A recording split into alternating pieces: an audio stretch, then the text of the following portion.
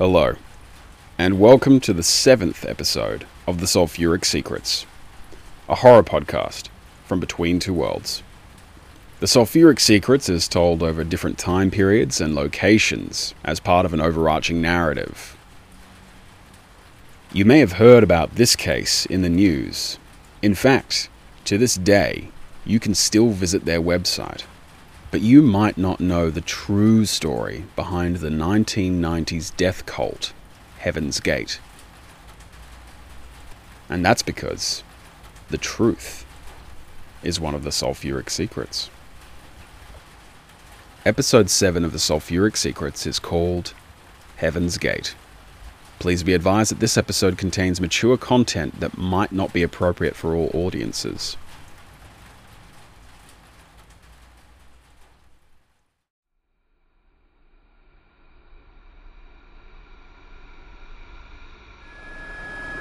Hello?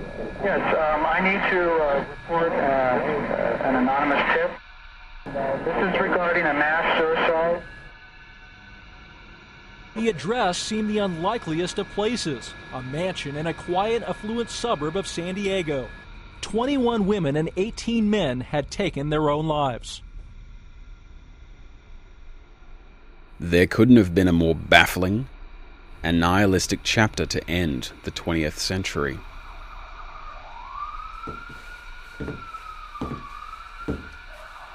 Police arrived on the scene of a hilltop mansion in San Diego's suburb of Rancho Santa Fe to a completely bloodless scene of mass death.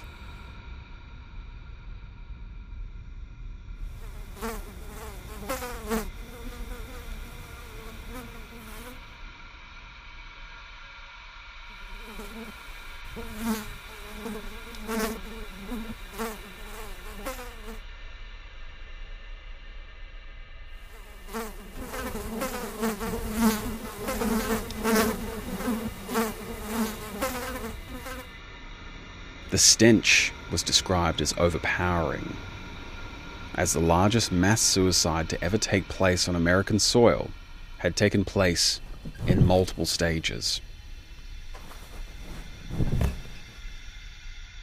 Two groups of 15 and a final group of 9.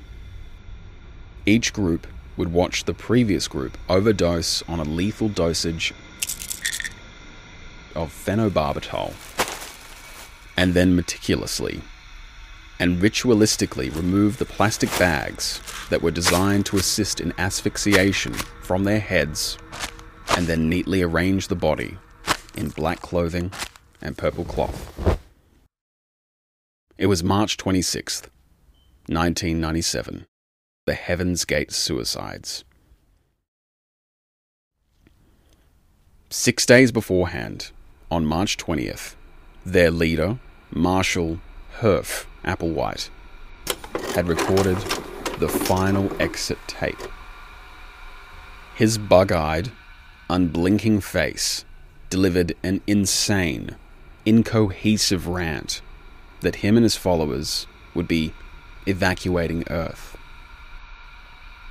The video said that the 39 disciples would leave their earthly bodies below on Earth and transcend into their next level bodies to the comet Hale-Bopp above.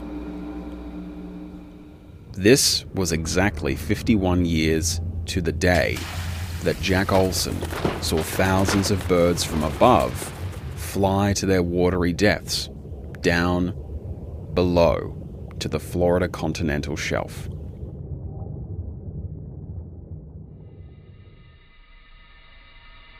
America had been broken in a small way. The media scrambled for easy, digestible, and non-threatening answers. Applewhite's cult had existed for decades with no success. And suddenly, the mysterious technological superintelligence that the media called by many names, like the Internet, the Infobarn, and the Information Superhighway, had helped to recruit an entire team. Applewhite wasn't just crazy. There was more to this story. The first explanation the media arrived at was religion. Religion informed Applewhite's early years. Born in the small Texas town of Spur on May 17, 1931, his father was a Presbyterian minister. In 1948, at age 17, he enrolled to Austin College in Texas. On the fast track to becoming a Presbyterian minister like his father, he studied existential and moral philosophy. In the following years, he trained to become an ordained minister at the Union Theological Seminary of Virginia in Richmond. But once the 1960s rolled in, that's where people started to notice the changes. After his death, for the period before 1965, he was described by acquaintances as a novice mystic, had once been a seminarian, and could quote the gospel front to back. But afterwards, Patsy Swayze, the mother of the actor Patrick Swayze, once recalled that actors in Applewhite's theatre group noticed he was beginning to act strangely, talking about UFOs and preaching this strange religion. From there came the development and constant redevelopment of the Heaven's Gate religious philosophy, eventually leading to the belief system that killed 39. This leads us to the second major theory, an uncomfortable obsession of the American media: sex. The Daily News explained Heaven's Gate and the character of Applewhite as, in the midst of a nervous breakdown prompted by a sexual identity crisis, he began fancying himself a prophet. Although Applewhite was married until 1968, by all accounts, Applewhite was gay, or at least bisexual. This is an important point because when Applewhite met Heaven's Gate co-founder Bonnie Lou Nettles in 1972, the relationship was described as intense, inseparable, codependent, but completely platonic. Like the rest of the Heaven's Gate story, the story of them meeting had multiple versions.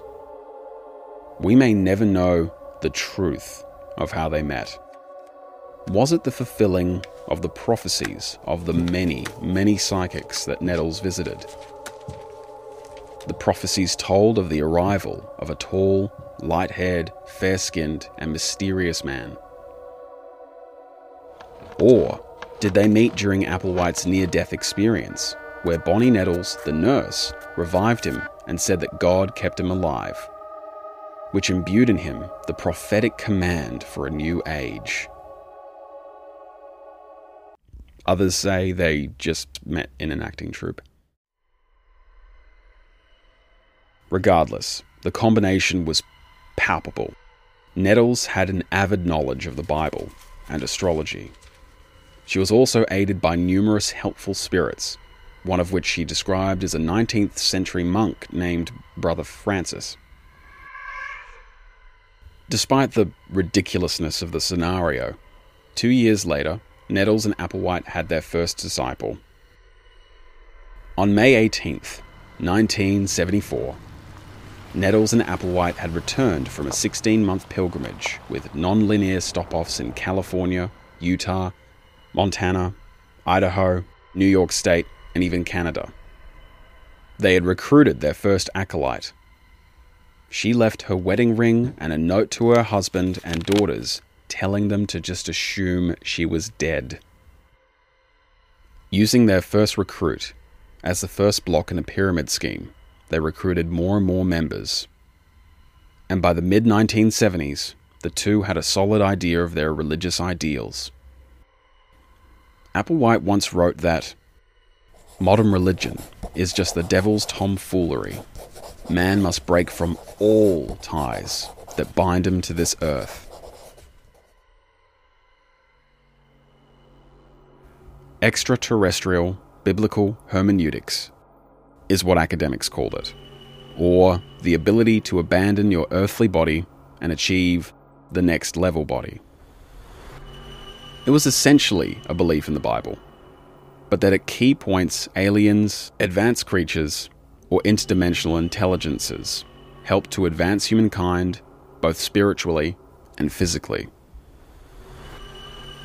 Therefore, the motivation of Heaven's Gate was to try and access the help of these mysterious creatures one more time. In 1985, Bonnie Lou Nettles died, which should have meant the end of Heaven's Gate. But they mysteriously re-emerged in the early 90s with a large pile of cash that they had received from designing websites in the early days of the World Wide Web. But it was the use of the mysterious and unknown internet, then called the Information Superhighway, or Infobahn, that led to the real recruitment. After sitting for so long, since 1858, the flayed man's brain had adapted to its new existence on the ocean floor. After evolving and expanding its roots to the very edges of its container, it would make sense that it would eventually get bored with its surroundings. And so, it raises the question as to whether Marshall Applewhite reached out to the Information Superhighway, or did the Information Superhighway reach out to him? The suicides shocked the nation, but the explanation of sex and religion fit into a comfortable narrative. It conformed to an uplifting, individualistic narrative of the dangers of an oppressive, hyper-religious household, and how the closeted homosexual and occult-obsessed Marshall Applewhite was eventually pushed to the extremes in repressed expression by leading 38 people to their deaths. And that's it, sex and religion, the two taboos of dinner conversation to explain such a tragic event. But, in their rush to explain what had happened, the American media skimmed over two details that explain the real story of Heaven's Gate. Sometimes it's important to take comfort in ridiculous stories, because the truth is not comforting. But in order to tell you the truth, I have to take you back to 1948.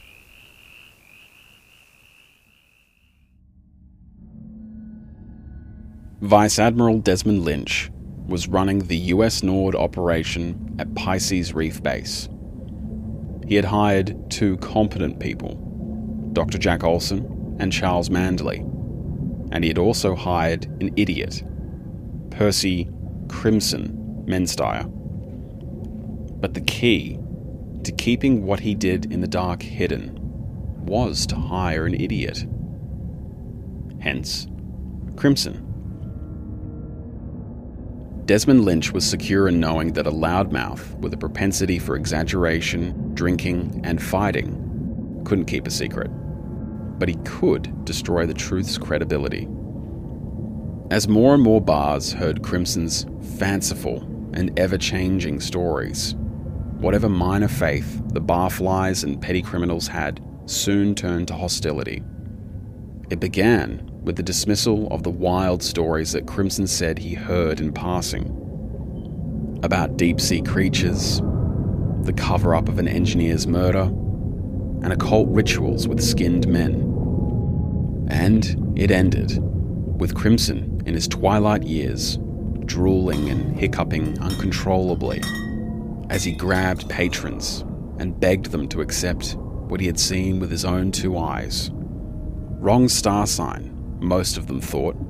They'd heard of the Aquarius Reef Base, which was built in the 1980s. We'll never know if it was what Crimson had seen and heard, or the fact that he wasn't being seen or heard.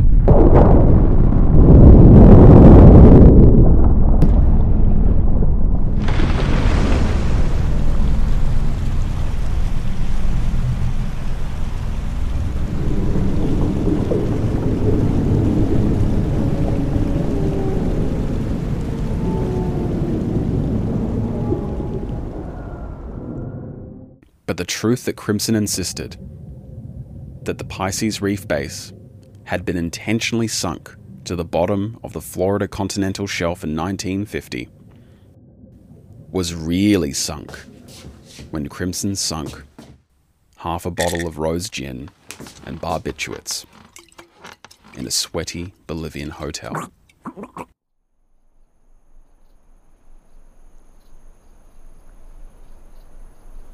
In 1955, Vice Admiral Lynch was on loan to the US Army Signal Corps at the White Sands Missile Range. He felt far more at home here in New Mexico, in the heat and back in intelligence. His arbitrary title at this point was now Colonel Lynch. The sparkling, bright scenery of the dunes of the White Sands Missile Range hid many dark secrets. In 1945, humanity crossed a line that will never be able to be uncrossed. Trinity, the first ever atomic bomb, was detonated at the White Sands Missile Range.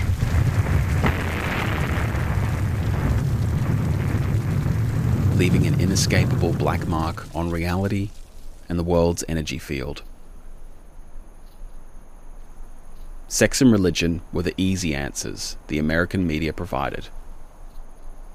But there were two other elements to Marshall Applewhite's life that would have done far more to explain the tragedy. Today, we're going to provide the first one: his military service.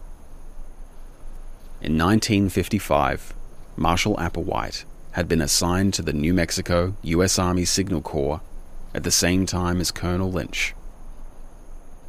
And during this time, he learnt the secret knowledge of the flayed man and the ritual of Mr. Rollo. You might be thinking that Colonel Lynch gave some sort of sinister instruction to the eventual doomsday cult leader. But the knowledge was imparted accidentally, not from any overheard conversation or misplaced documentation. You see, despite the latent homophobia, the media were on the right track in trying to dig into Marshall Applewhite's past same-sex relationships, as a teacher and as a theatre aficionado. But they missed the one relationship that may have provided the answer in his creation of Heaven's Gate: his affair with Colonel Lynch.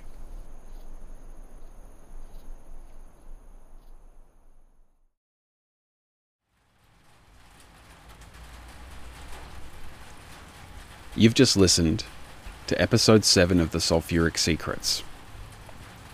This has been a lot of fun to produce and research. I'd love to know what you think of this episode and format, and I'd love to hear your feedback.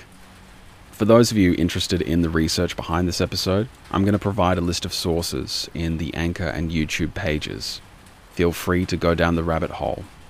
You'll be surprised at what you find. This has been a really big project for me, and if you like the work that I'm doing, feel free to show the love on Patreon. All amounts help me to continue with this work.